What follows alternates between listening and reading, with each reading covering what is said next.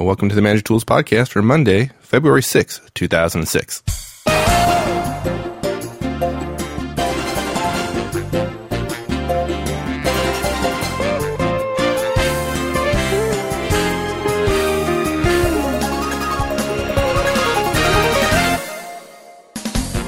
We talked recently about manager communications, looking at the various ways you as a manager can deliver your message and the organization's messages to your team. There's more to talk about there, but we're going to tackle a different type of communication this time. Now, Mark's core skill is coaching managers and executives on their effectiveness. These efforts take many different forms, because different managers have different strengths and weaknesses. Some managers barely speak to their teams, are not personable, and are perceived, rightly so, as not caring about their direct reports. They wonder why they can't seem to get anything done. Others of us show genuine care and concern for our team and communicate often, but our desks are a disaster. We don't know how our team is performing against the standards of the organization, and we're constantly late meeting deadlines. So, different managers need different help in achieving what ought to be our core mission, effectiveness, which is achieving the right results for our organization. And yet, Mark notices that regardless of their other skill sets, regardless of other strengths and weaknesses, almost all managers and executives he coaches need help with what he calls micro-communications, which is a critical but overlooked subset of interpersonal communications in general. So in this cast, we address some things you can do immediately to become more effective in your micro-communications.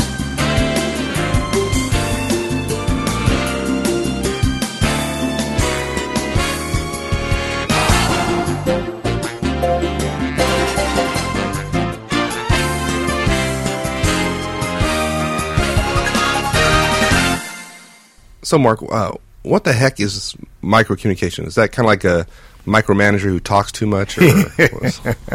No, and in fact, Mike, I'm not even in love with the phrase microcommunications. The reason I call it that is because it happens almost invisibly. That it's these habits that we all have about how we communicate, particularly in organizations, obviously, in our managerial roles, are invisible to us for the most part. And if I just say how to communicate better, most people think he's going to make me a better public speaker. And that's not what I'm talking about at all. So let me start with an example, okay? Okay. I was working with a client several months ago. I was coaching a group of their executives, not an unusual effort for me. And as it turned out, several of them were in an internal technology group, a little bit like your background, where you were serving internal clients in the organization. And in this particular meeting that I was in, and I was there to coach to find out how they were doing working together, this internal technology group and their supported internal client, because they were getting ready to embark on a pretty significant initiative, and my major client at the organization said, please try to help them as much as possible because they've struggled a little bit in the past. Okay, and they're basically trying to plan operations for the coming year. This is several months ago. And there were about 10 people in this meeting. At one point, now this may seem, I hope people get shocked by this, but quite frankly, I'm afraid they're not going to. One of the key managers was speaking from the line organization. The client organization. Yeah, exactly. Right. The client, yeah. I call them line because this particular person was responsible for revenue, and the internal technology group is not responsible for revenue. But regardless, this particular line manager, this client manager, had come in late to the meeting. And so, just because it was a kind of a small conference room we were in, there were like 6 seats or 8 seats around the table, she was not sitting at the main conference table. She was sitting, behind people at the table. But clearly, an important part of the meeting. She started speaking, and she made a couple of excellent points. And the 3 managers who were sitting at the table in front of her, in other words, almost directly between her and the table, did not even turn around to face her when she was speaking. And it's normal, right? It's we're all at the conference table. They basically let her speak to their backs, and they were sitting within 5 feet of her. Okay? And of course, as often is the case, they had their arms crossed. But okay, it gets worse. They don't even turn around to listen to her. And now I admit these 3 were all in the internal technology group. They were in the service organization, if you will. One of them answered her question, Mike, and he didn't even turn around to face her. The pull of the conference table gorilla in the center of the room somehow is so powerful. And maybe you can justify that from the standpoint, well, that's just the way it's done. But I can justify that that's why they don't have a good relationship. And I'm sure there are people out there who are listening who are saying, well, that's them, it's not me. But I'll tell you what, Mike, I have been coaching executives and managers for almost 20 years, and this sort of stuff happens all the time. Now, tell me something. We've talked before. Our first cast was about the whole idea of solutions for a stalled technology career, and we talked about behaviors in a meeting. You've seen this, haven't you? Oh, absolutely. And it's amazing people don't recognize they're doing it. But, but my reaction when you told me this story the other day as we were talking about this show was, I don't know if that's as much microcommunications as it is just being plain stupid. Well, this is not a show about making people not stupid. Well, if you're, the idea of if your client, internal or not, is asking a question and you don't turn around to look at her when she's speaking or look at her when you answer, it just seems stupid. But as stupid as I think it is, it does happen. It's prevalent. All the time. Yeah. I would even say something else. You know what? When you say it's kind of stupid because if your client is speaking, I have to tell you, Mike, I think for those technology managers that we have in our audience, I'm telling you, they don't see that person as a client. The first definition of that person, that line manager, that account manager, that marketing person, that operations person that's being served by the technology manager or by the legal manager or the HR manager, they see them, the first definition they have is, well, we're all part of the same company and we're just batting ideas around here, which gets to a whole nother podcast we'll talk about at some point about how you have to emotionally demote yourself to really serve somebody internally. It's not just a battle of ideas. If Mike Ozan, the technology genius, is supporting Mark Horstman, the marketing guy, Horstman thinks that Ozan works for him. Horstman thinks that he has the budget, he's going to give some of it to Ozan, and Horstman thinks Ozan better be responsive. And sometimes internal organizations go, gosh, I wonder why they keep cutting our budget and going outside. Well, in part because the people outside respond to requests from the client, the internal, the line organization, the marketing organization, as if they really, really want the business because there's cash changing hands. So I think that's, that may be part of it. But to me, the really scary part is just that the opportunity exists to create a relationship. And if I know our listeners know how strongly I feel about relationships, but these are micro behaviors, little things we all do that destroy relationships.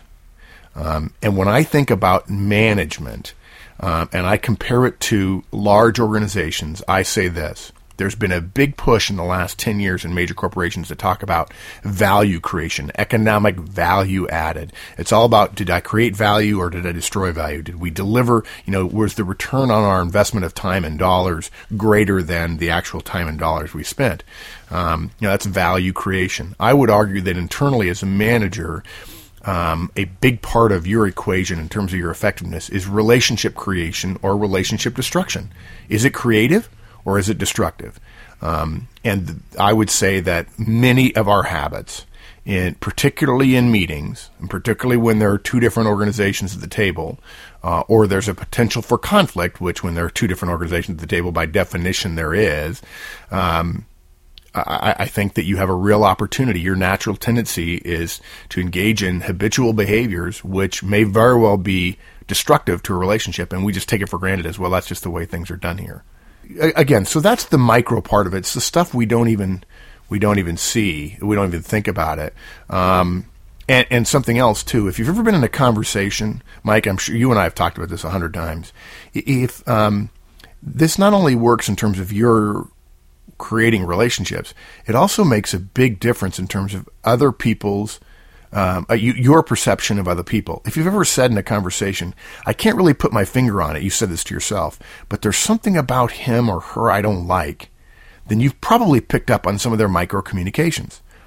And it's not hard to become aware of your own and to make small changes that make a big difference in terms of destructive or creative in terms of relationship. And you and I have talked about it, one of our favorite books last year, before The World is Flat came out, was Malcolm Gladwell's book, Blink, which talks about this very thing. Absolutely. Yeah, let's agree that this is going to be a recurring theme of Manager Tools. In my head, Mike, I easily have 20 podcasts on microcommunications. And I mean, my notes on this just went on and on and on and on. So I thought I'd kind of drill down a little bit, and we'll take one that probably will bore some people, but it's a powerful one, and it's one that you use probably more than any others, and that's listening. So let's take one in this show, and we'll talk about listening. And we want to go ahead and commit that the next show we're going to talk about responding? Yeah, let's do that. Yeah, and then over the course of the year, we'll weave them in and out of other casts as we have time and so on. Well, if somebody's getting ready to tune out because we're going to talk about listening skills, I think it would be a big mistake. Mark and I talk about this all the time, and I've had the privilege of being a client of Mark's some time back. As we're kind of going through the show notes here, I was terribly excited because there's just some things we're going to talk about today that I really hadn't thought about, or hadn't thought about them in the same way. So don't tune out. Well, good. This is good stuff. Good. And something else too, Mike. I think one of the dangers of listening, one of the hidden dangers around listening is it tends to be skill in this area tends to be inversely related to intellect. Let's be honest, Mike. You and I think of ourselves as reasonably intelligent, and when somebody's bringing up an idea that we can already see as not being relevant, or not as right as ours, boy, we can engage in some pretty aggressive, nonverbal, non-listening behaviors that we don't really intend to shut them down, but we intend to suggest that our idea is better. And I think there are plenty of people who think of themselves as successful and smart and effective who don't do this very well. So it may be inversely related to the normal set of skills that people tend to associate with management. Well, that makes me feel pretty good because people don't realize this, but in our normal 45-minute banter before actually recording the podcast, Mark and I were talking about some things, and I probably I need to work on my listening skills, put it that way. Well, after having reviewed the show notes. Well, here's the thing, though. The point is that just makes you normal because we all do. I mean, I catch myself when I'm talking to you. So, okay, good. So we're going to talk about listening. And I'll start off with an important distinction that it's not one of our actionable behaviors, but it's a way to think about listening that'll be real helpful. And, of course, it comes from, as you and I were talking about before, it comes from Mike Swinson, our good friend, who is an excellent 7 Habits of Highly Effective People facilitator, and he reminds me all the time of something when he and I are in an interesting exchange, that the difference between listening to respond, which is what most of us do most of the time, and listening for understanding. And because our next show is going to be about responding, we don't want people thinking, okay, well, tell me what I'm supposed to say. That's the danger in putting listening and responding together. So I think it's powerful that we're separating the two. You cannot respond effectively until you listen effectively. And if you're trying to respond too soon, you're not listening well. Yeah. There's another category there that he didn't cover. Sometimes I find myself in, which is, the first one, listening to respond, listening for understanding, and not listening because you think the other person's stupid. And, people are going to think we're arrogant. No. That's my problem, not anybody else's. I would suggest that that's fairly true in many organizations, and it becomes more true in terms of a percentage of the people around a table as supervisors become managers and managers become executives, right? Bunch of executives in the room. Boy, you've got some conflict, and that conflict shows up non-verbally big time, particularly when people are listening. I mean, the classic one is people feeling like they can stay on the email all the time during a big meeting. Like, no, you really can't. Well, you can. It's just you don't expect to have good relationships coming out of that meeting. So if you ever thought to yourself, if this guy would just be quiet, I'll tell him what he wants to know. Then if you ever thought that way, then you're guilty, as Mike and I are, of listening to respond rather than listening to understand. Okay, so we want to go over the stuff you can do now to get better. That's what Manager Tools is famous for. That's why Mike and I are doing this right now. And there are 5 things we're going to suggest that you do. They're very specific, and they may, in fact, as often is the case, some of you may feel like we're stating the obvious, but I've been doing this for years, and it's obvious that many people don't do this stuff. And the 5 things are: face the speaker. Gee, that should be obvious after my example. Look them in the eyes. By the way, I didn't say eye contact, didn't say make eye contact. Smile, nod your head, and take notes. Now, you might say to yourself, I know that. Yeah, folks, we know you know that. It's just that the vast majority of people that I'm asked to coach, good and bad, don't do it. There's a great book that just came out recently called The Knowing-Doing Gap. It's not enough to know this stuff. You actually have to practice it. Okay? And before we get into the details of each one of those, I want to put them in context. It's not really in the list, even though it's perhaps more important than any of the 5 things you're going to do, because it's not something you really can do. But I want to describe the purpose of all these micro behaviors. The purpose of these is to create listening skills that allow you to repeat what the speaker said. And that, your ability to repeat what the speaker says, will improve your relationship with the speaker. The fact is, if the speaker's talking, that time is theirs. You can believe that you're going to be thinking about some other problem. You better be thinking about a problem that's bigger than whatever it is you're talking about. And quite frankly, you may think that, but it's not always true that you can think of something more important than whatever anybody else is saying. I find it interesting that everybody does that, except when their boss is talking. So you may think that you're going to think of something more important, but not only are you not hearing what the person's saying, but you're also destroying your relationship with them. Mike and I catch ourselves doing it with each other. We find ourselves being short with one another because, I already got his point, let's just move on kind of thing. But in fact, we recognize that can affect, how effective we are later in the conversation because we feel like the other person's not listening and we have to work harder to get a point across. Yeah. Okay. And when we reviewed your show notes and you listed those 2 purposes of listening. One, the ability to repeat what the speaker said and improve your relationship with the speaker while doing so. That was extremely powerful for me because I often find myself, I made the comment earlier about the person being stupid, and I was actually trying to be funny.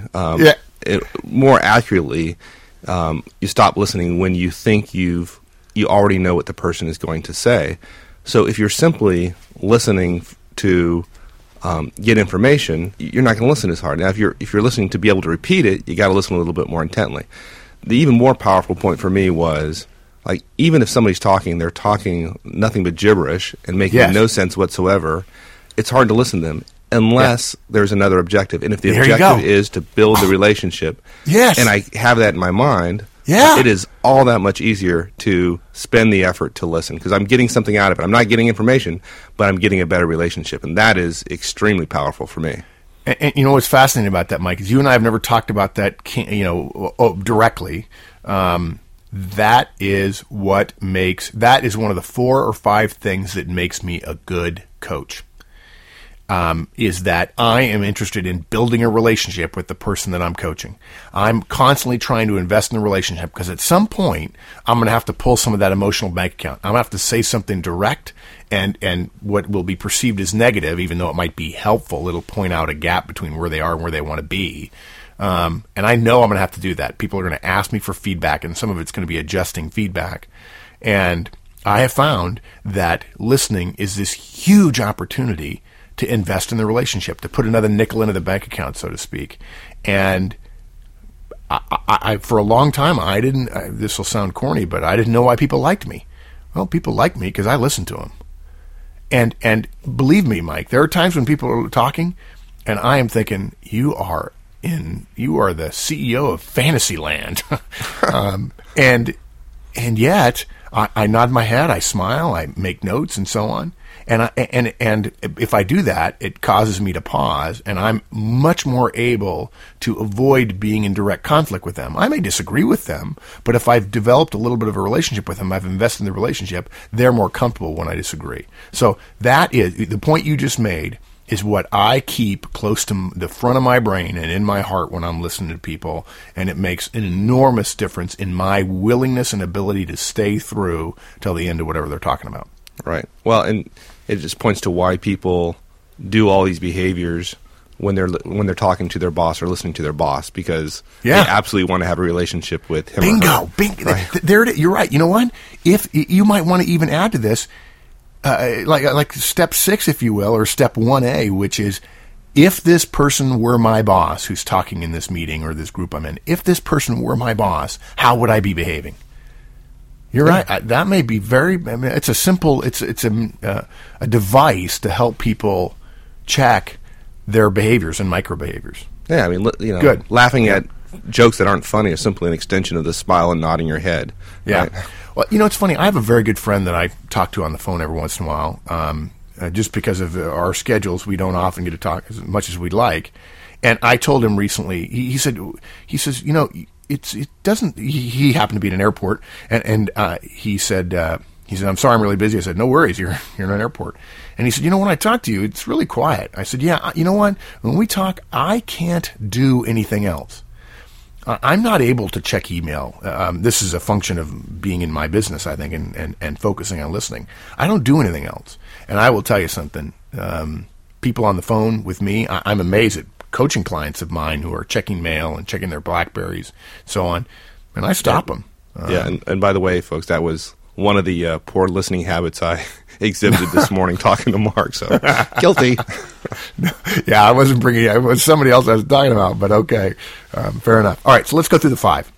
The first one is face the speaker. And maybe you think it's trivial, folks, but we ain't doing it. It ain't happening. If you want a reason for why it can be so powerful, simply pay attention when others are listening to you. Judge your sense of their level of attention to you at a gut level, who's listening and who's not, and then notice their body position relative to you. If they're really listening, if you get a high sense that they're listening to you, I guarantee you they have turned to face you. Now, when someone speaks and you're listening, wherever they are, it's very simple. Turn your entire body to face them. If they're next to you at a table, swivel towards them. The goal is to get an invisible line that goes through your chest and shoulders to be perpendicular to the line connecting your body to theirs. I knew I went to geometry in ninth grade for a reason. You're such a geek. I'm sorry. But you know what? I know it sounds corny, Mike, but that's what I think about. I put a line between my shoulders and my chest, and I go, okay, how do I turn? And I actually think of myself as a little bit of a mannequin. Because I'm a fairly lazy person physically. I like to slouch at the table. I don't need to sit up and be impressive in order to have my ideas heard. A lot of times I'm whispering to somebody at a conference table. But for some reason, that person in the center of the table that doesn't exist, everybody turns and faces the center of the table, and I think it's silly and it's ineffective. Do it differently than everybody else. Turn your shoulders, turn your shoulders, turn your shoulders. That is step 1 in becoming a better listener. And not just becoming a better listener so you can repeat what they said, but to Mike's point, so that they will believe that you are listening and you'll be getting chips in the game for the relationship you have with them. Yeah, that turning your shoulders is very powerful for me, because I think of it, when you say face the speaker, I see people all the time. They turn their head toward the speaker, but they don't turn their shoulders. Clearly, facing the speaker is tantamount to looking at the speaker, and that's not true. Yeah, interesting. If you're at the table and there are people behind you, watch what happens to your left and right when the person behind you talks and you spin around. They will immediately turn to a great more degree than they would have were you not to have done that. And they intuitively understand at a level that they've buried beneath their thinking about whatever the problem they're thinking about. They have buried the lack of respect, if you will, that comes from leaving your back turned to a person. And when you do it and they become aware of the gap between what you're doing and what they're doing, they immediately start turning around. Okay. Number 2, look them in the eyes. Now, I do not say make eye contact. I don't know how you make eye contact. It's something I've never understood in terms of a phraseology. I think it's a euphemism. Your part of a relationship that occurs when somebody speaks is to look into their eyes. If they look away to somebody else, you're not relieved of your responsibility. In fact, if you're looking in their eyes, you're going to gain information that you won't even have to think about. It'll happen naturally. You're going to gain information about who they're looking at when they say certain things. If you're not looking at them, you're not gathering data about who they are, and what behavior they're engaged in that may be subtle or not, or political or not, or devious or not in a meeting. If you're not looking in their eyes, you can't guess where it is they're looking. Certainly, every once in a while, you can look away to see who they're looking at a particular time. But boy, I can't even count, Mike, the number of articles I've read and research I've read that says speakers feel better about the audience members who are looking at them when the speaker finally makes eye contact with the audience member. And by the way, this will make you a much better speaker, by the other side of communication, obviously. If you're looking at speakers, you will be better naturally at making eye contact when you're speaking. Now, I will make a point here. Some people say, I'm uncomfortable making eye contact. And I'm going to bring out the dark mark and say, well, gee, I'm really sorry. You can either choose to be effective or you can choose to stay in your comfort zone, whichever you like. Just don't complain to me that you don't have great relationships because you're not comfortable making eye contact with the speaker. If you're not comfortable making eye contact with the speaker, I dare say you're going to be uncomfortable making eye contact with one of your direct reports when you have to give negative feedback at the end of your review. And there's just no excuse for that. In fact, if I had a manager working for me who refused or simply could not, and I couldn't figure out a way to coach them, I'd start looking for ways for them to go somewhere else and be successful working for somebody else. All right. Is there a time that you would not want to make eye contact with somebody where it's a particularly embarrassing moment or other reasons like that? There are probably a bunch of them. I haven't really. Let me put it this way: that is the last 10% of perfection. The first 90% is starting to make good eye contact. If we could just get everybody making eye contact all the time, and I say all the time loosely because if you go much past about 80% when someone's speaking, you're probably staring. Whereas in interpersonal discussions, if it's one-on-one, eye contact in the 65 to 70% range is considered normal, and much more than that is staring. So, yes, I could probably think of some things, Mike, but for now, I think the focus ought to be on, let's just get people looking at the speaker. Right. And most people are so poor at this that you really don't worry about somebody going out and being perceived as staring because they'll have to work just to get to the 60% level. Yeah. You said what I intended to say, and you said it in 30 seconds, and I took 2 minutes. Yes, exactly. It's like somebody saying, I want to learn how to play football. Can I go to the NFL? No.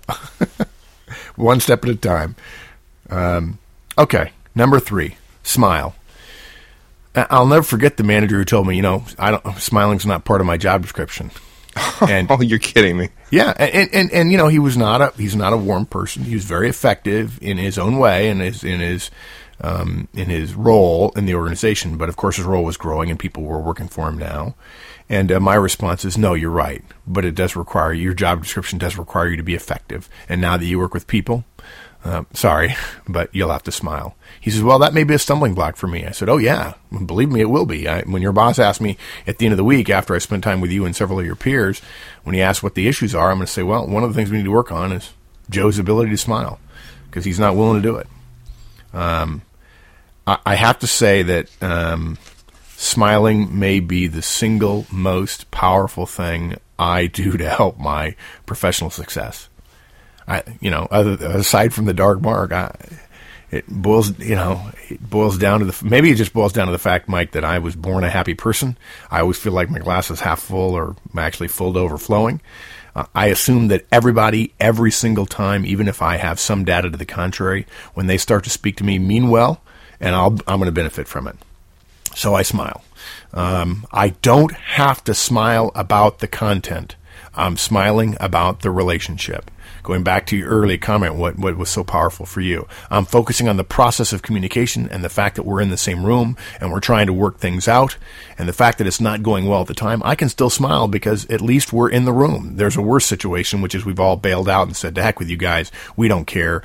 No more, we're willing to be in open conflict with you.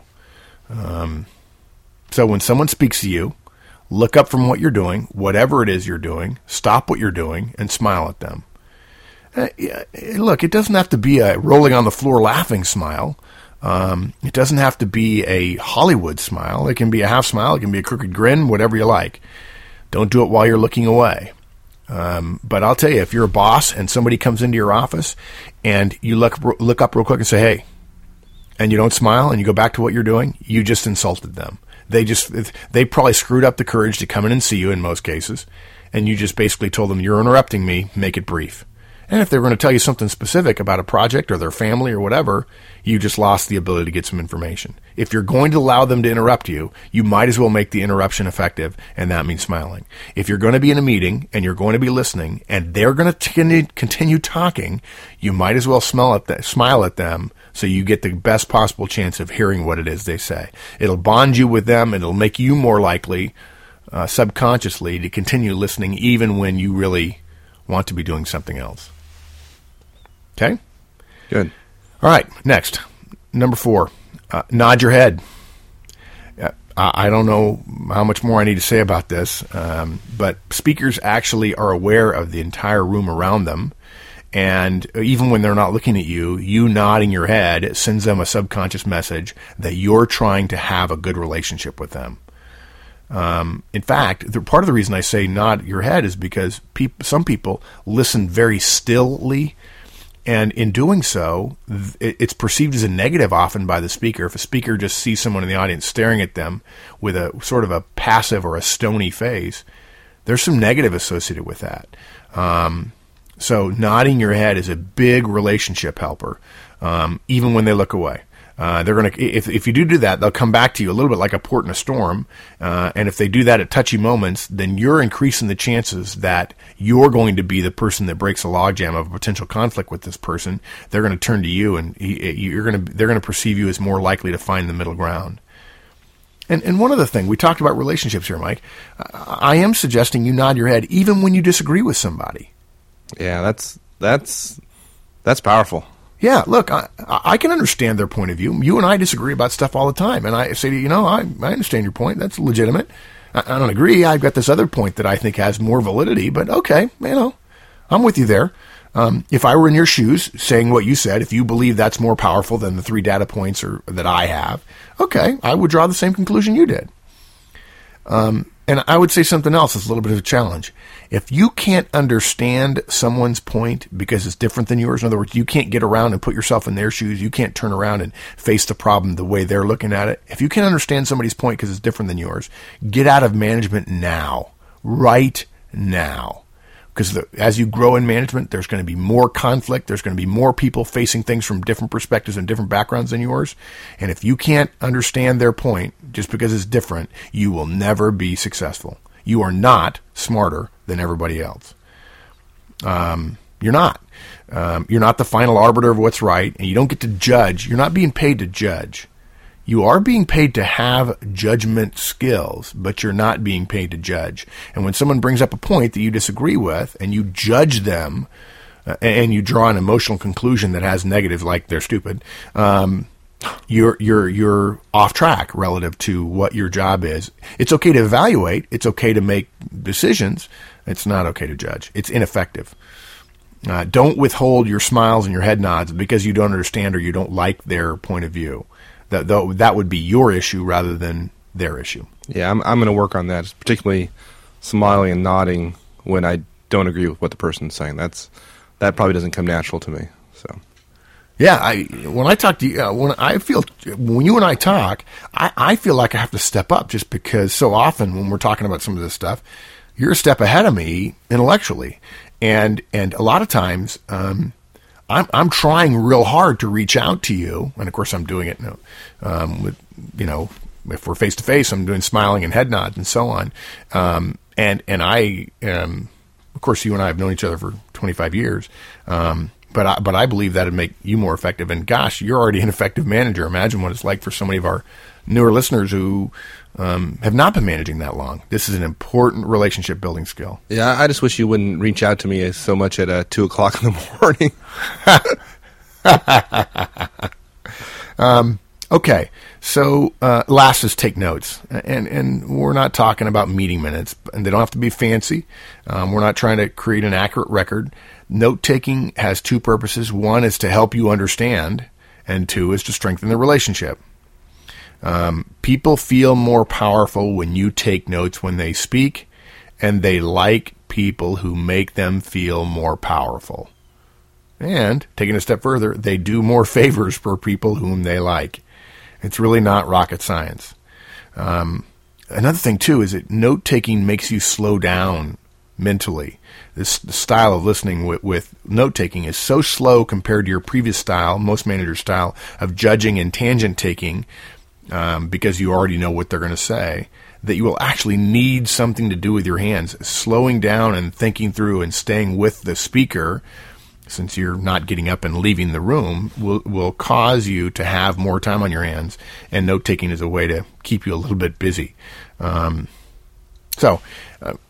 We could talk for hours about this stuff, Mike, and I'm desperate now. Of course, I'm sure people are saying, okay, I'm a good listener. How do I respond to somebody I disagree with? But I think for now, just sort of recap, those 5 points in terms of listening are if you do all 5 of these, you're going to be a quantum better as a listener. Face the speaker, look them in the eyes, smile at them, nod your head, and take notes. That's it. All right, I'm gonna personally try to use some of these over the next couple weeks and see what kind of results I get. Good. We're going to visit a client on Monday, so that'd be a good point to start, wouldn't it? Yeah, good. All right, man. Thank you, sir. Thank you. We'll see you. Thanks for joining us again this week for Manager Tool, and we hope to see you again next week. Next week, we're going to continue this conversation and talk about responding during communications, which usually happens after one listens. In the meantime, if you have any feedback or questions, be sure to leave those at our website, www.manager-tools.com, and we'll see you all again next week. So long.